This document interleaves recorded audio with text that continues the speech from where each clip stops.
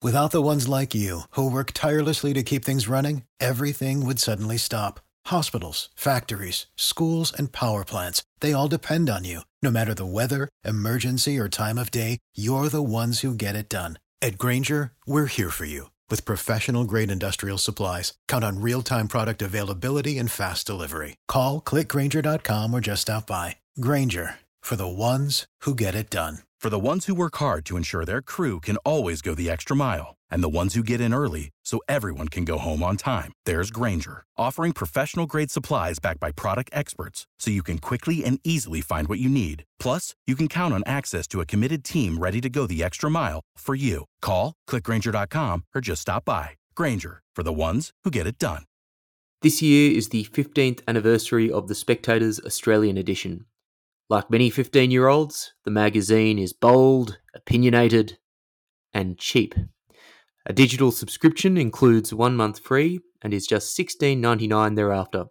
To take advantage of this outrageously good offer, go to spectator.com.au/join.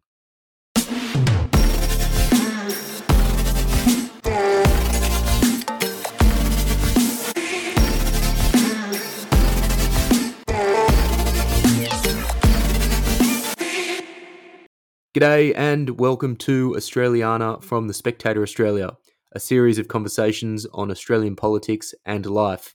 I'm Will Kingston. The mass of men lead lives of quiet desperation.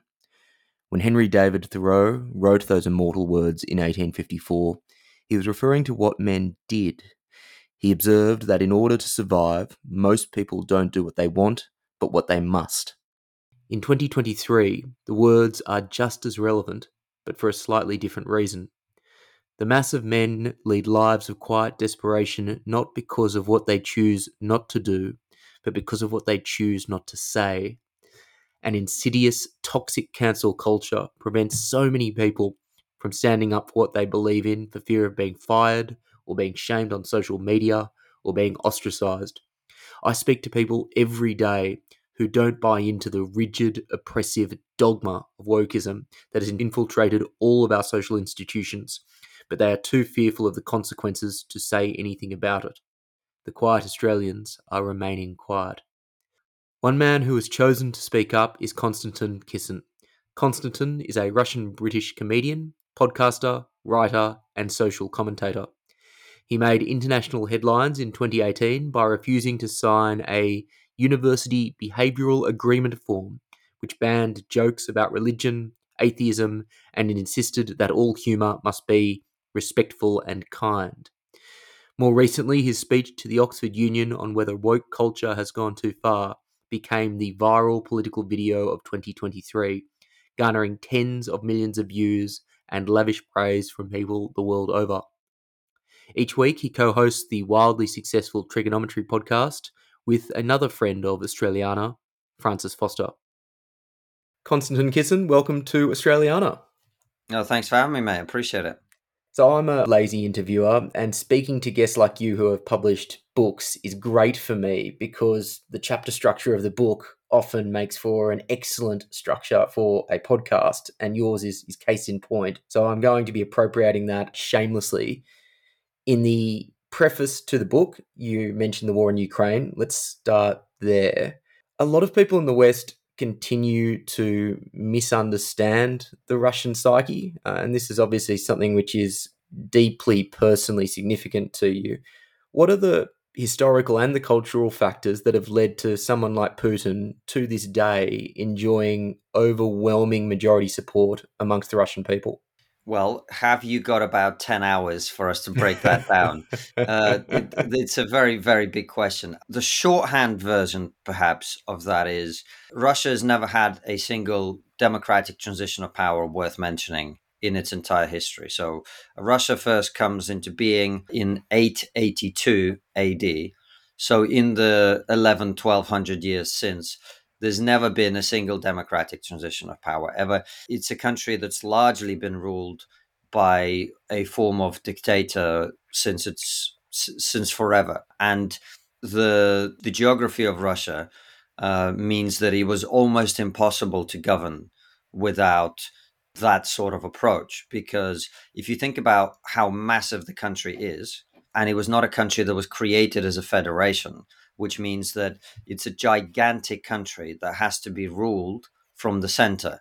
And in the age before modern transportation and logistics and communication, it might take a month or 2 months, or maybe you couldn't travel to the eastern part of Russia during winter because it was just impossible physically to do. And so the people on the ground locally in a part that govern the local governor of some Western Siberian region or town was essentially unsupervised for most of the time and could get away with. Even to this day, there was a scandal in Russia a few years ago when the governor of some small city, together with the local mafia, together with the local whoever media, they basically conspired to have like the entire town be their stomping ground. They took bribes from all the businesses, had sex with whatever women they wanted. It was like that. So if you've got a country that big, it means that the person who is at the top has to be in complete control. Otherwise, the people on the ground locally are going to do whatever crazy stuff they want to do. I mean, part of Russia could break away and it'd be 4 weeks before you found out about it in Moscow. You know what I mean? So the most important thing, and this is the Machiavelli thing, better to be feared than loved. The leader of Russia has to be strong and has to be seen as being strong. And you see it in the polling data. I mean, the most popular leaders in Russia are Vladimir Putin, because he's the current leader, and Joseph Stalin, who killed millions of his own citizens, but in the Russian mind made the country strong. And that's just one superficial aspect of it. It was a country that was repeatedly occupied, first by the Mongols, and a lot of words in Russian that have to do with corruption and violence and cruelty and all these things, they come actually from that period. We still use words from that period, many words from that period, because the Mongol occupation lasted a long time and had a huge impact on the culture, the way that people behave. The Soviet Union didn't help because what happens in the communist system is that money is not an effective medium of exchange anymore. Because if you can't buy anything with money, then money is not worth anything.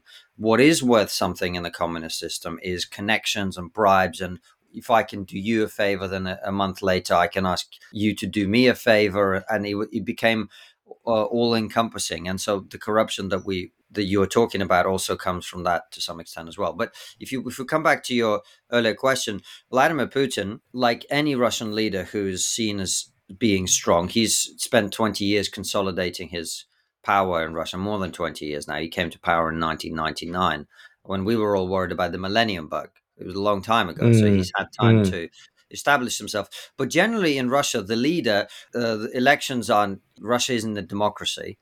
Just because a country has elections doesn't mean it's a democracy.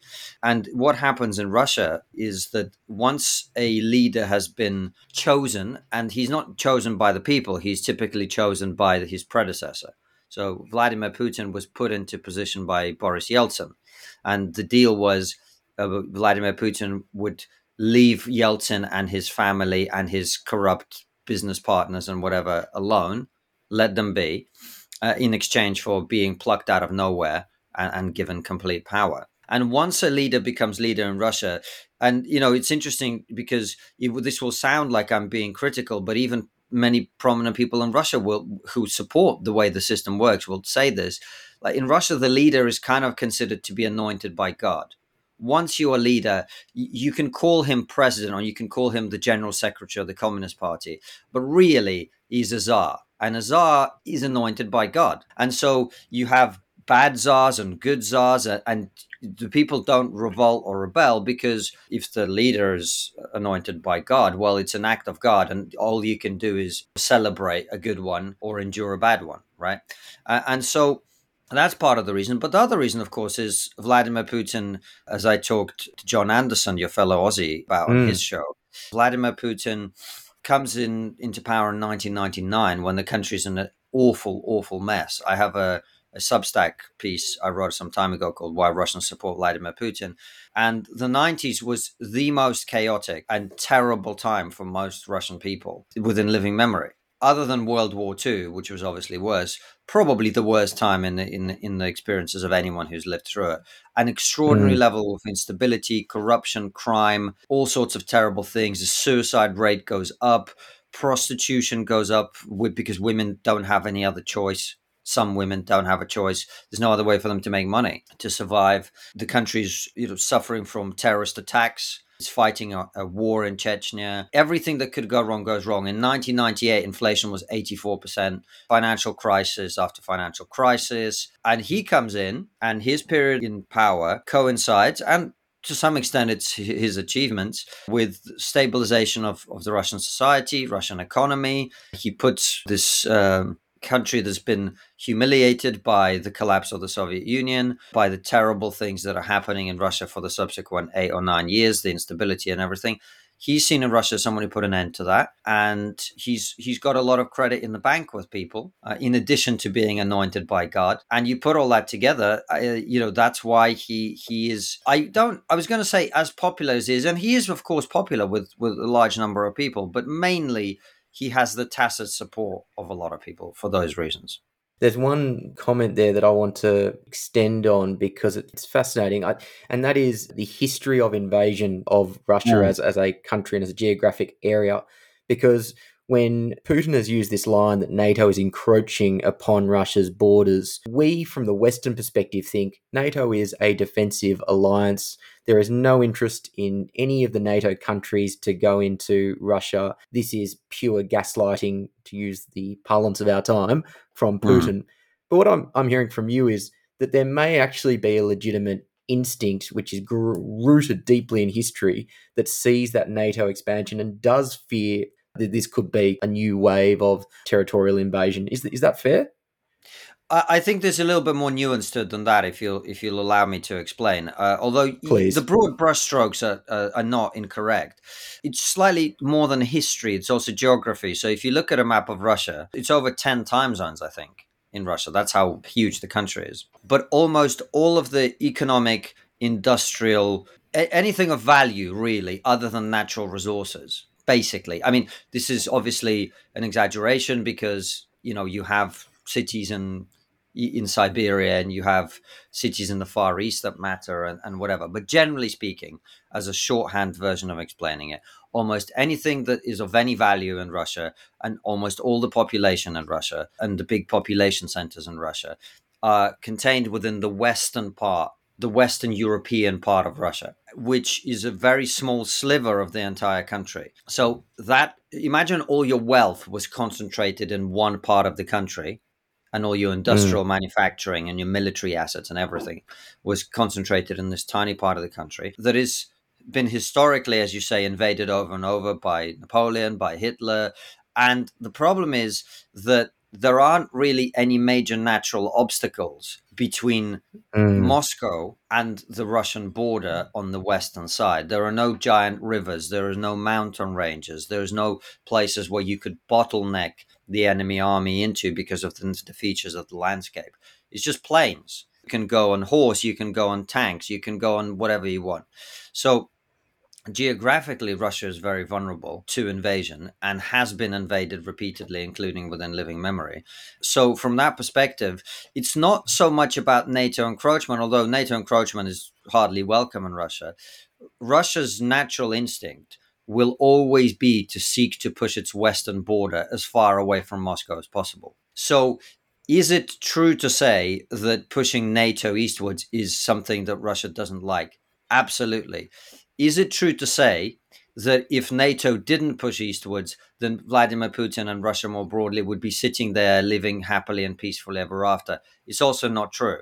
In a recent speech, in his latest speech that I translated of Putin's, he talks about how his big beef with America is they're trying to redo or undo the post-World War II order. If you think about what that means, post-World War II order was essentially Yalta. And what was agreed there is the fact essentially that the Soviet Union under Joseph Stalin would have complete dominance and subjugation over the entirety of Eastern and Central Europe, up to and including East Germany. Now, if Putin isn't happy that that is no longer the case, then if NATO didn't expand eastwards, didn't incorporate Latvia, Estonia, Lithuania, I think it's very naive, as people sometimes now say, well, if we hadn't expanded eastwards, none of this would have happened. I think it's true to say there would be no war in Ukraine if NATO hadn't expanded eastwards, because there would be no Ukraine. There would be the Ukrainian federal subject of the Russian Federation, of course. But I don't think people play that movie forward either. So it's all bad choices, I'm afraid, because the Russian strategic interest, and I've been reading a lot of Alexander Dugin's philosophy. This is a guy they call Putin's brain, who's very revered in Russian political leadership circles. And the guy is very clear. Russia, in order to achieve its geopolitical objectives, Russia needs to control, either through alliances or through military and economic control, the entirety of the Eurasian continent, as in from the English Channel through to the Far East, and up, including an alliance or control over Japan, and including an alliance or control over the entirety of the Eurasian continent. That's what they see as the natural order of things, where superpowers, these massive blobs, control continents. And then there is no conflict because there's no presence of the evil American Atlantic influence on the Eurasian continent. And Russia won't be present in North America, and America can, the United States can control that. That is the big standoff that's happening here. And the question for us in the Western world is it in our interest to be participating in that? Well, this leads me on to a part of this story that I'm baffled by, and that is the response of elements of America, and particularly elements of the American conservative right. So we've seen 20 years and trillions of dollars go towards less strategically significant, and I would say less morally imperative conflicts in the Middle East. And now the same people who are pushing those conflicts are actively hostile towards involvement in Ukraine, or at least a large number of them are. How do you make sense of that shift on the American right? Oh, it's very simple. If Donald Trump had been president while this was happening, they would all be cheering support for Ukraine on.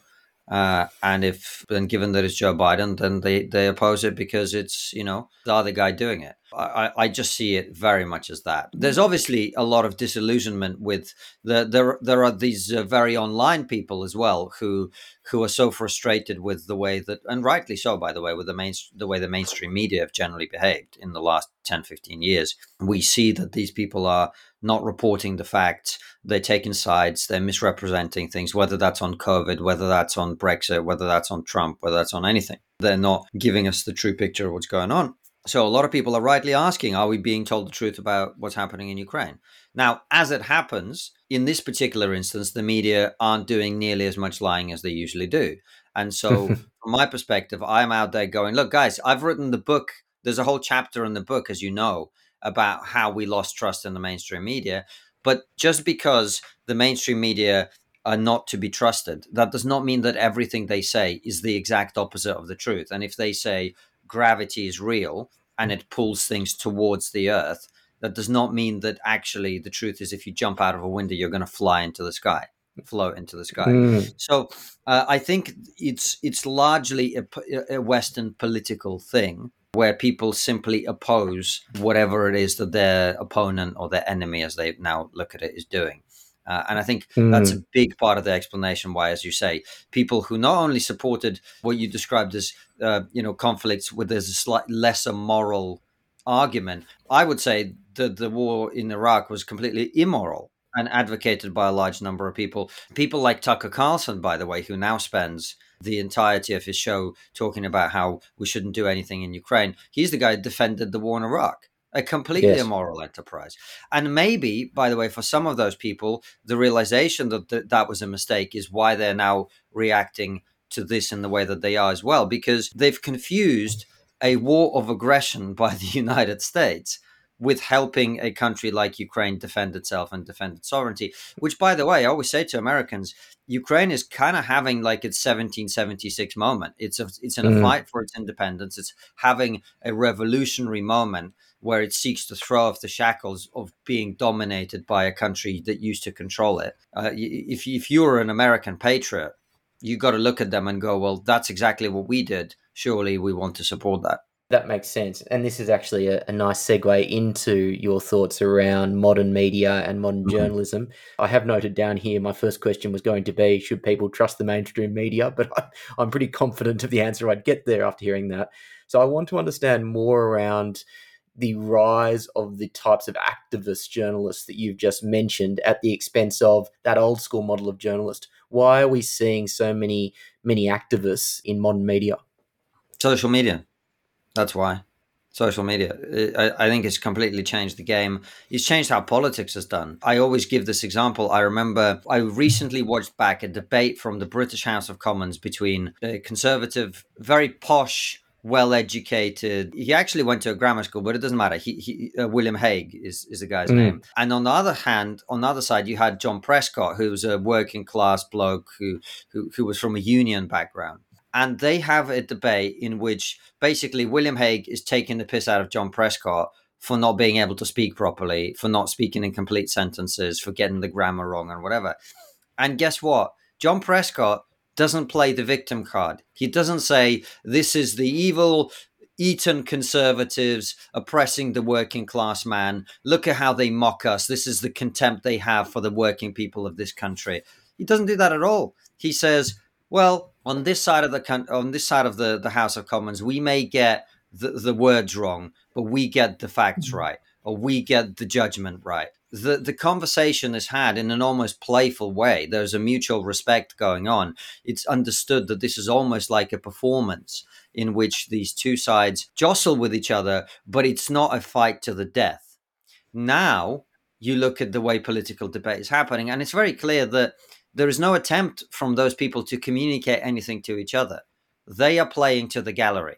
And the gallery is millions of people on Twitter and on other social media who are going to comment. And so the point then becomes not to communicate, not to persuade, but to prove to your side that you are the best person at destroying the other side that you possibly could be.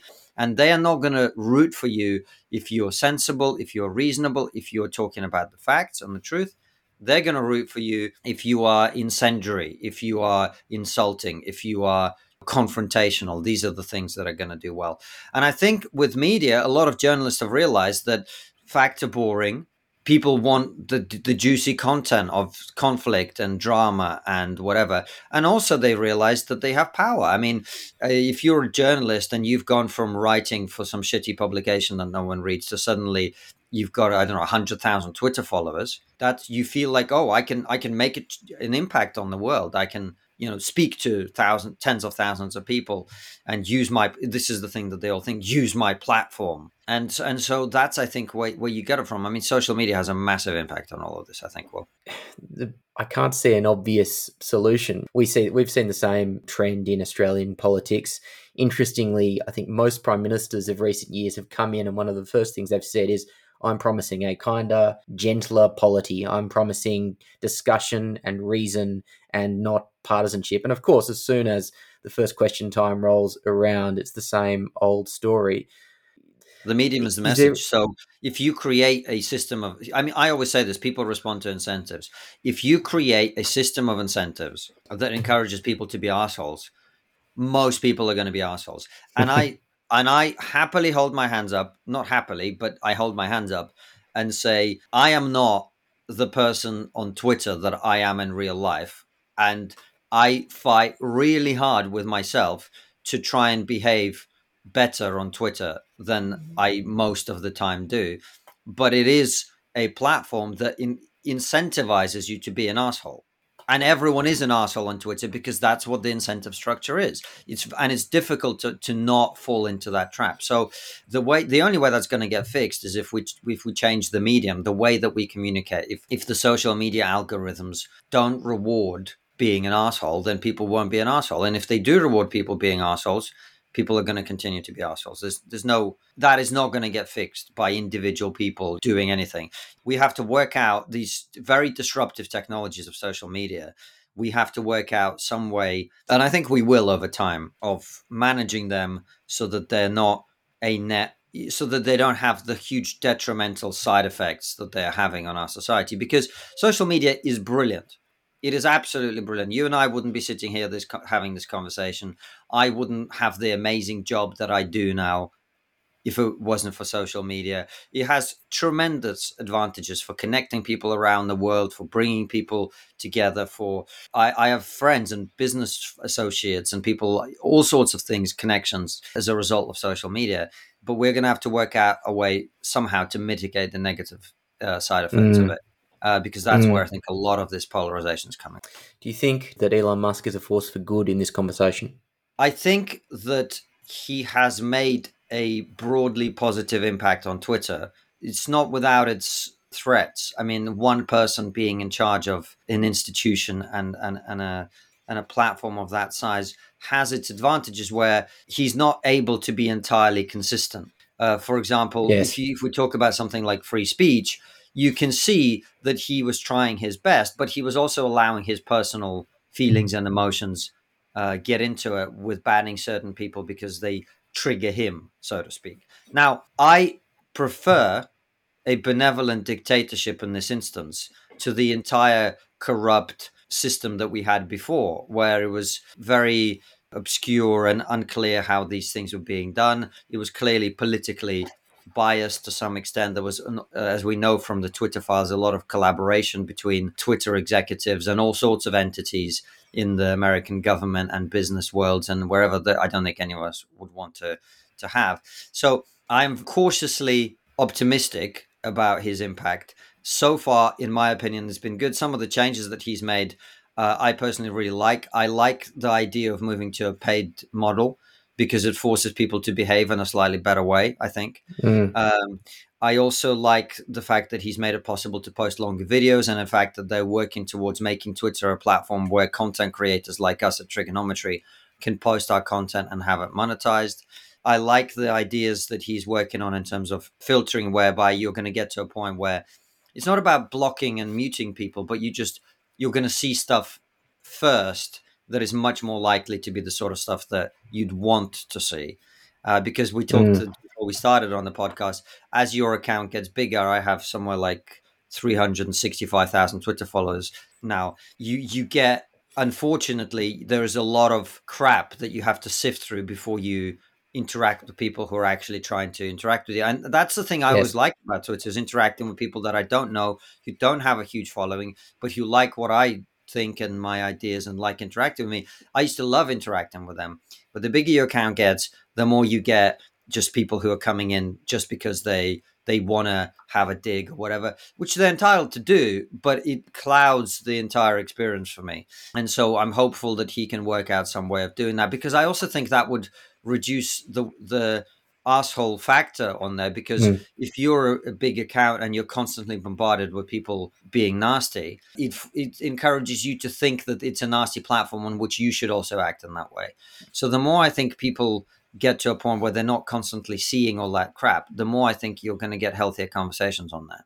Yeah, no, that's a good point. And it also then just creates the perception on the left that all people who are right wing are fascists, and the perception on the right that all people who are left wing are woke idiots. And you can't ever have that sensible center. You also pointed out, and this is bang on, that this conversation on social media is a thread in a broader conversation around freedom of speech. I'm fascinated looking at the role that the police are playing in the UK when it comes to issues of freedom of speech, and specifically how they appear to be increasingly policing thought and words over crimes. So, one example in your book came from a writer that you can read in the Spectator Australia, Rod Little, got my plug in, who was reported to the police for saying, and let me get this right, he said that there was a paucity of vowels in the Welsh language. And rather than laughing this away, the police commissioner for North Wales referred this incident to colleagues to see if it could be classified as racially motivated. Why are the police buying into this nonsense? Well, because the laws that the politicians are passing on these issues are nonsense. And the police, I think, are attempting to enforce laws that the government is passing and guidance from the College of Policing, which is telling them that hurty words are really what they should be focusing on. And so that one example, there have been other examples, many examples. There was a guy who shared a meme on his Facebook, which, I mean, it was a distasteful meme, you might argue. It was he took the rainbow flag Yes. and collated it into a swastika and posted it Yeah, to I make a point remember about this one. how, yeah. And the police turned up and they actually arrested the guy. And they arrested a guy called Harry Miller, who we've had on Trigonometry, who came there to defend him as well. So the police are enforcing bad laws that our government is passing increasingly often now in order to try and deal with some of the issues that we talked about. I was on you have an equivalent of, I think, the show that we call Question Time here in the UK on ABC. What's it called? Yes, it would be Q&A. Q&A, right. And when I was on our version of Q&A, they do a question that they don't release to warm up the panel and the audience. And there was a woman on the panel from the Labour Party. It was around the time that Donald Trump was unbanned from Facebook. The question was, is that okay and whatever? Are you comfortable with Donald Trump returning to social media? And I was like, well, look, I'm not a fan of his, but yes, he's one of the former presidents of the United States. I do think he should be allowed to express himself in public. And there was a woman from Labour next to me who said, look, we have to regulate social media. We want in this country to be the safest country in the world when it comes to social media. And the truth is, these people have no idea. They haven't thought it through because, of course, the safest countries in the world for social media are places like North Korea and China. And now increasingly Russia, where you're not allowed to say anything without being arrested. So I just think a lot of politicians, they're not very bright. They haven't thought about this. They think in slogans. They, particularly on the left, they, as Jonathan Haidt talks about, they think of care and harm as a primary way of understanding. And in the West, we've generally forgotten this, and our response to COVID showed this, I think, very well. We've forgotten that there is a trade-off between freedom and safety. You are never, if you optimize for safety, you are going to pay the price in freedom. And if you optimize for freedom, that has a safety cost to it, right? There is a trade-off between all these things. It's like, you want to ride a motorbike, and have the wind in your hair and whatever. Well, that's freedom. But if you really want to be safe, well, you got to wear some gigantic suit of armor, or some kind of massive rubber ball around you or whatever. If you fall off a bike, you're going to be safe. And there's a trade-off there. You wear a helmet. You might wear some leathers or whatever. But generally speaking, you're not actually safe riding a bike, right? And likewise, in every area of society, that trade-off between freedom of safety and safety is something that I'm afraid, it seems to me, we have gone too far in our consciousness in the direction of safety, and we've forgotten that it comes with freedom. And so when it comes to words in particular, as the left increasingly reframes words as things that can have a physical impact on you, words of violence, it is very natural that the police will then seek to enforce laws that are made on that basis. Should I have the freedom to racially abuse you?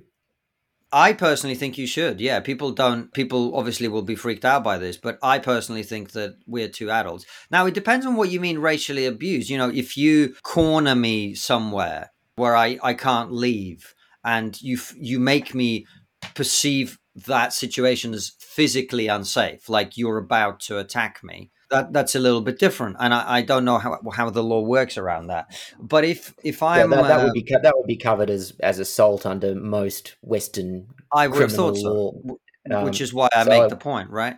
Yeah. But if I go on Twitter and say something, and you, by the way, what's funny is a lot of lefties actually do this to me. They don't know anything about me, but they know that I'm from Russia, and they assume therefore that I support what's happening in Ukraine and all of this. And they go, well, you're Russian, so why don't you go back there? Like, I don't think that should be illegal. I don't think it should be, I don't think you should go to prison for calling someone names. Now, should you experience the condemnation of everybody in society? Yes. Should your employer be forced to continue to employ you after they see you racially abusing somebody online? No, I don't think they should. Right. But you should have the freedom to do it, because once we start censoring that, you just continue to go down the slippery slope, and before you know it, you can't have an opinion about a particular group of people, or you can't. If we're trying to prevent people from being abused, there are fat people now, fat activists, trying to claim that saying the word fat or suggesting that being fat is bad for you, or calling someone a chonker or a fatty is hate speech for which you should be prosecuted. Now, do we want to live in that society? I personally don't. This is the critical distinction. We can agree that things are morally bad or nasty, but that doesn't mean that they should be illegal. And I think particularly a lot of young people just can't make that conceptual distinction in their heads. That's right. There was a great conversation, a Jordan Peterson interview, and he had a really good argument here. He basically said in Western countries, we haven't really had an existential threat to our liberty since the end of the Second World War. We've forgotten, I guess, how to argue for the importance of freedom of speech on first principles.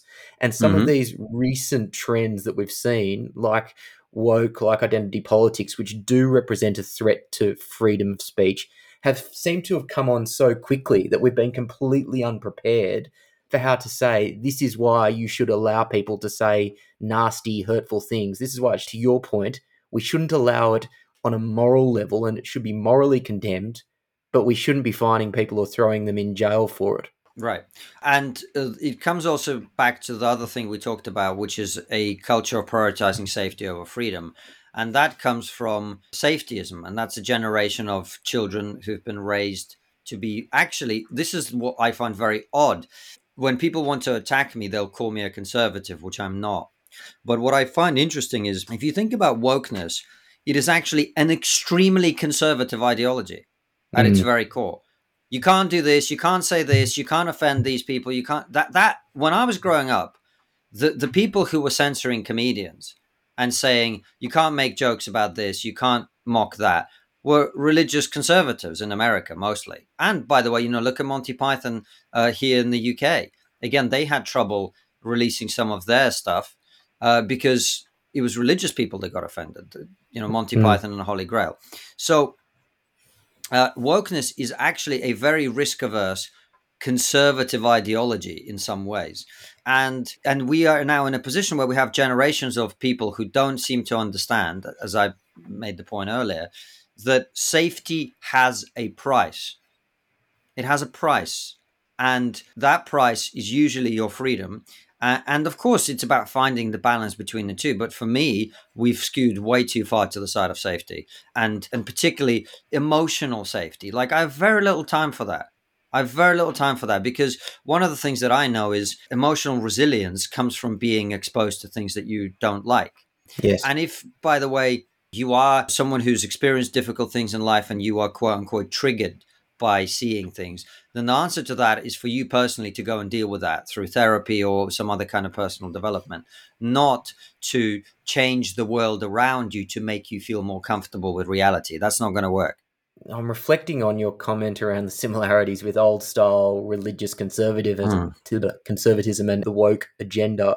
And if there's another one, it is the self-flagellating instinct that you see in so many woke people, which I imagine is similar to some very hardcore religious people paying for their sins. That self-flagellating instinct in a lot of the West is something that you've talked about, and you talk about in your book, and you've noted that it's not globally universal. You won't see the same levels of historic guilt in Asia, in Russia, for example. Where does this self-loathing instinct that we've seemed to have adopted in the West come from? I think we have become very uncomfortable with our own success historically.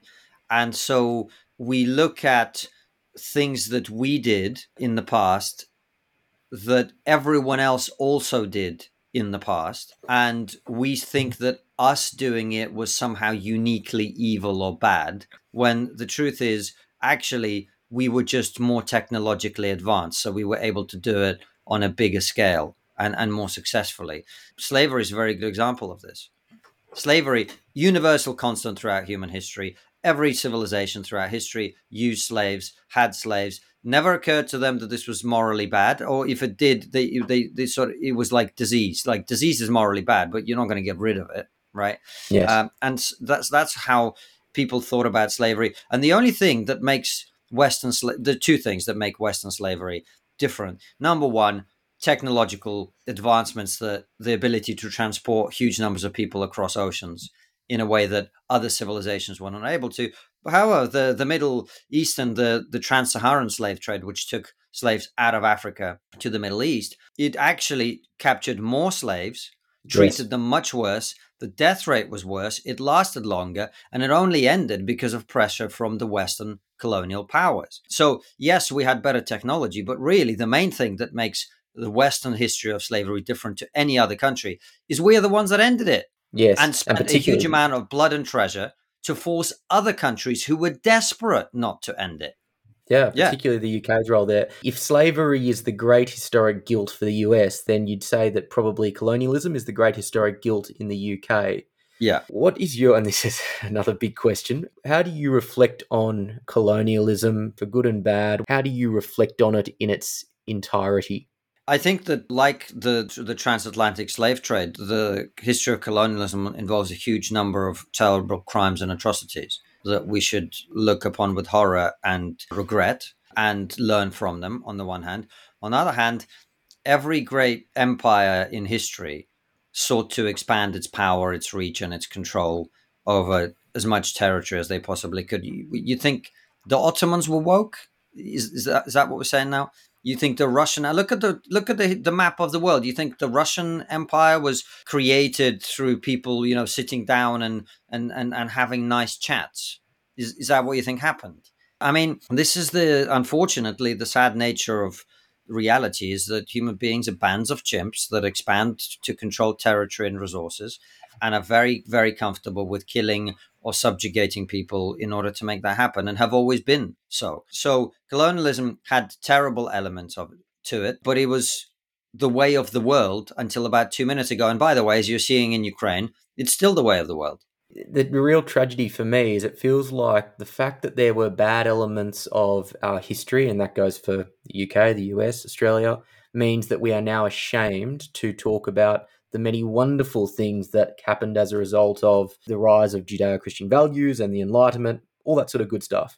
We have, for example, in Australia, I don't know if you've come across this, basically this welcome to country ritual, which is now ubiquitous across sporting events, business meetings, public events. The fact of the matter is I don't have a great deal of personal affinity with Indigenous culture, and I think it's disingenuous for me to pretend that I do, but we still have to basically go through this symbolic ritual.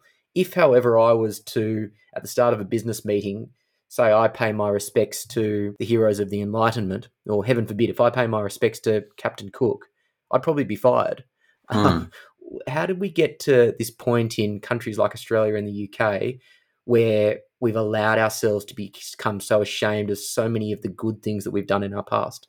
Because we don't teach our history very well. I went to the Slavery Museum in Liverpool, which is in many ways a good museum, and learning, and people go, we don't teach about slavery enough. And I'm like, absolutely we don't, except what we mean by slavery is the transatlantic slave trade. What we should actually be teaching is slavery in context, right?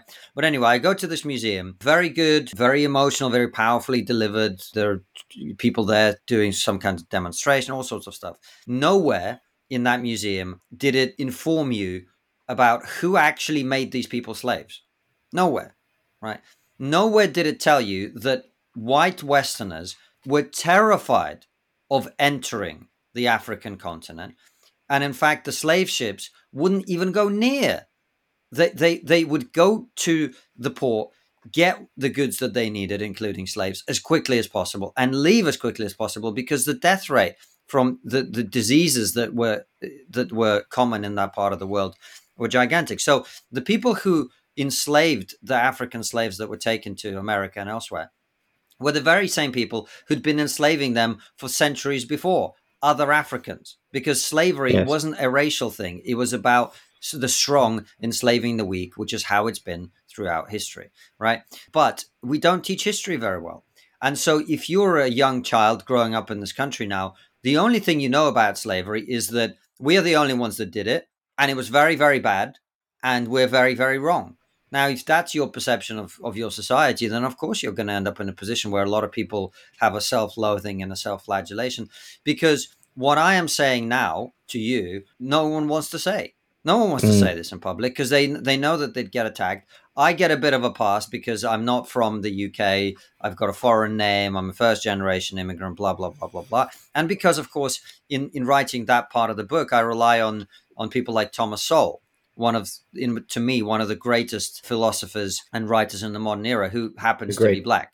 Yeah. And there are others too. Orlando Patterson wrote Slavery and Social Death. I mean, the facts of this issue are actually not very conducive to the narrative that we're now being told. But if you shut down anyone who tries to talk about them, then of course you're going to end up in the position that we've ended up in. Konstantin, there's another reason why you can say this, and then that is because in some respects you have become, through your hard work and your success, somewhat uncancelable. True. You've got a committed following and people love that you speak your mind, and you now make money out of speaking your mind. Many people listening to this podcast are not uncancelable, quite the opposite. And I speak to a lot of these types of people who have office jobs, who, if they were to say, well, some of the things that you say very intelligently on your podcast, they'd be fired. What advice do you give to people who are listening to this, who are afraid to stand up for what they believe in because they are afraid of being fired or being publicly shamed or any number of negative consequences that may arise? I always had people often ask me this, and I always hesitate to give people advice because I never know people's individual circumstances. Only you know what matters to you more. I mean, from my perspective, I do think that it really depends on your psychological profile. Like I struggle to keep my mouth shut about things that I think are important. And look, it's true that at this point it's harder to cancel me than it was at any point in the past. But when I was on the comedy circuit as a stand-up comedian 5 years ago, before we started Trigonometry, comedy circuit uber woke to the left of Mao and Joseph Stalin and Vladimir Lenin.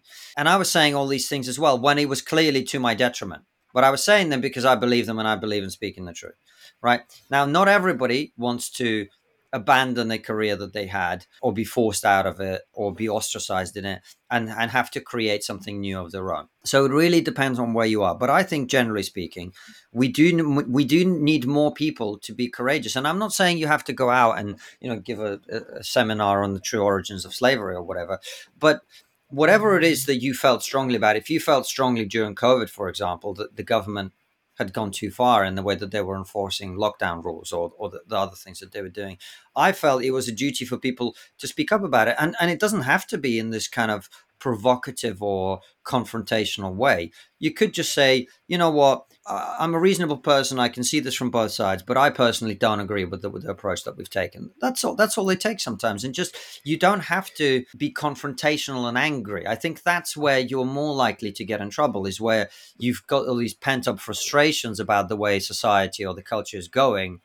And you go, oh, these woke idiots and whatever. Like, you don't have to do that. You could just say, I don't want to whatever it is, or I'd prefer not to participate in this thing that you guys are doing. And it's not because I'm angry or I oppose it massively or whatever. It's just not for me.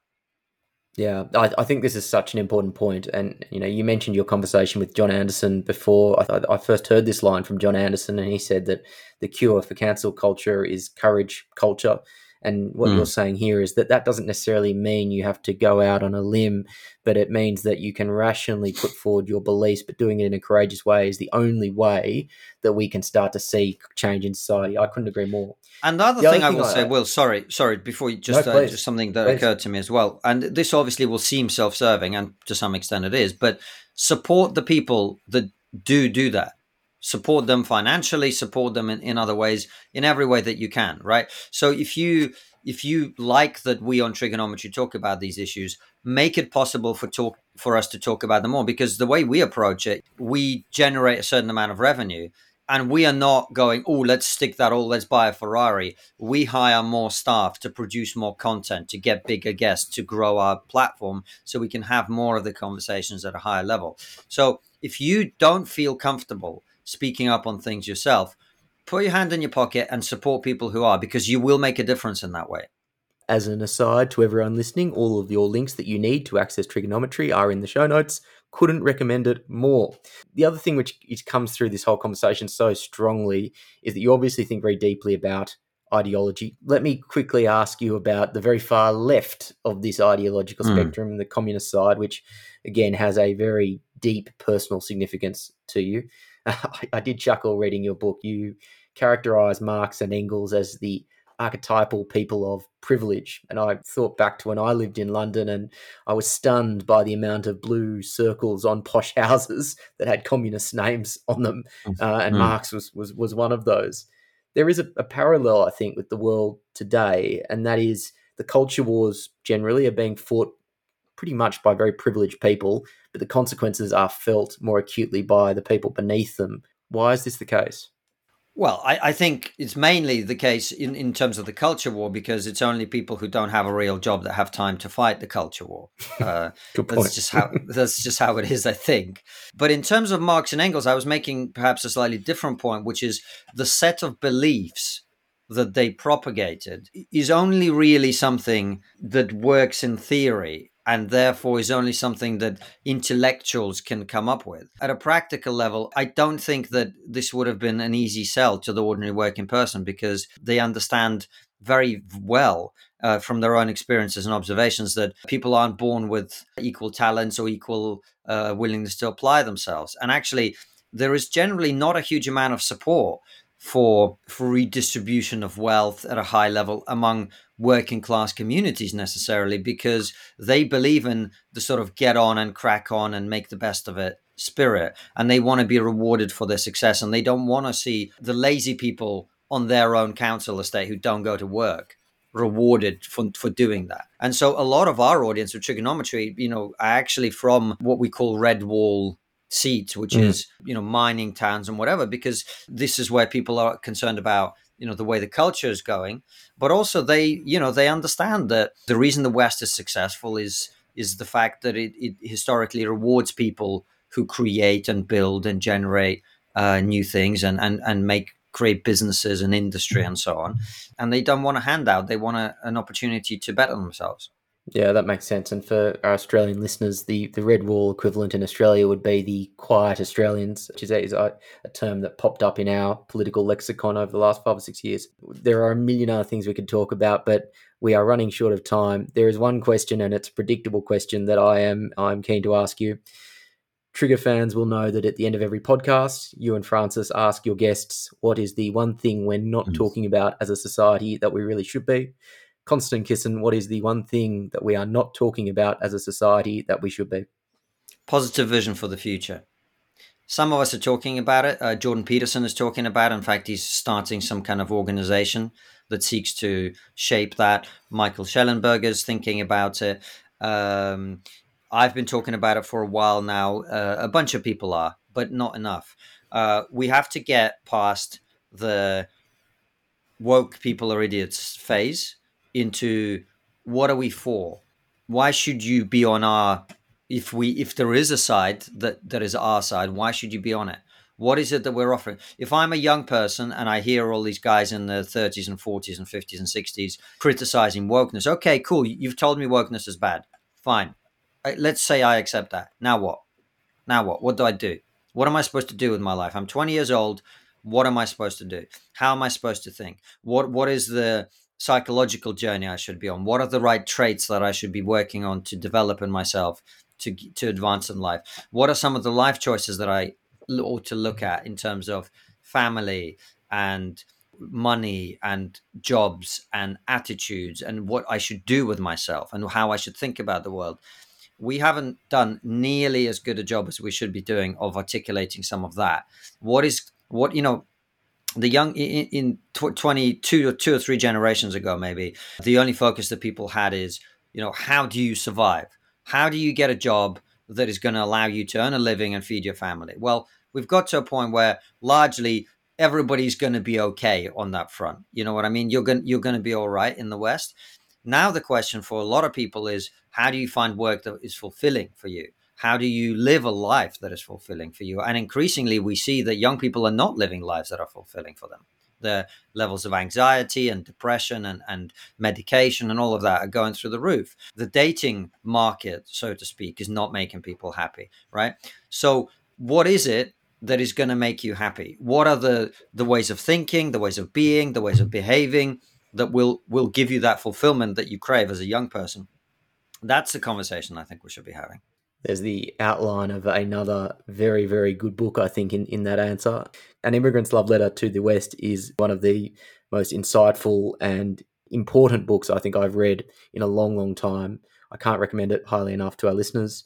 We will include links to Trigger in the show notes, all of your socials, all that good stuff.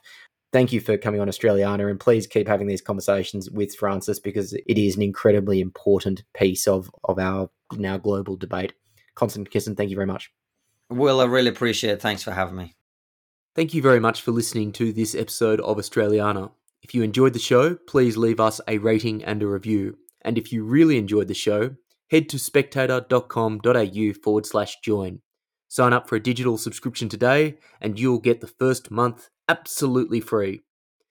That will probably also be the case if you sign up tomorrow, but I'm told creating a sense of urgency is important in sales. Hooroo!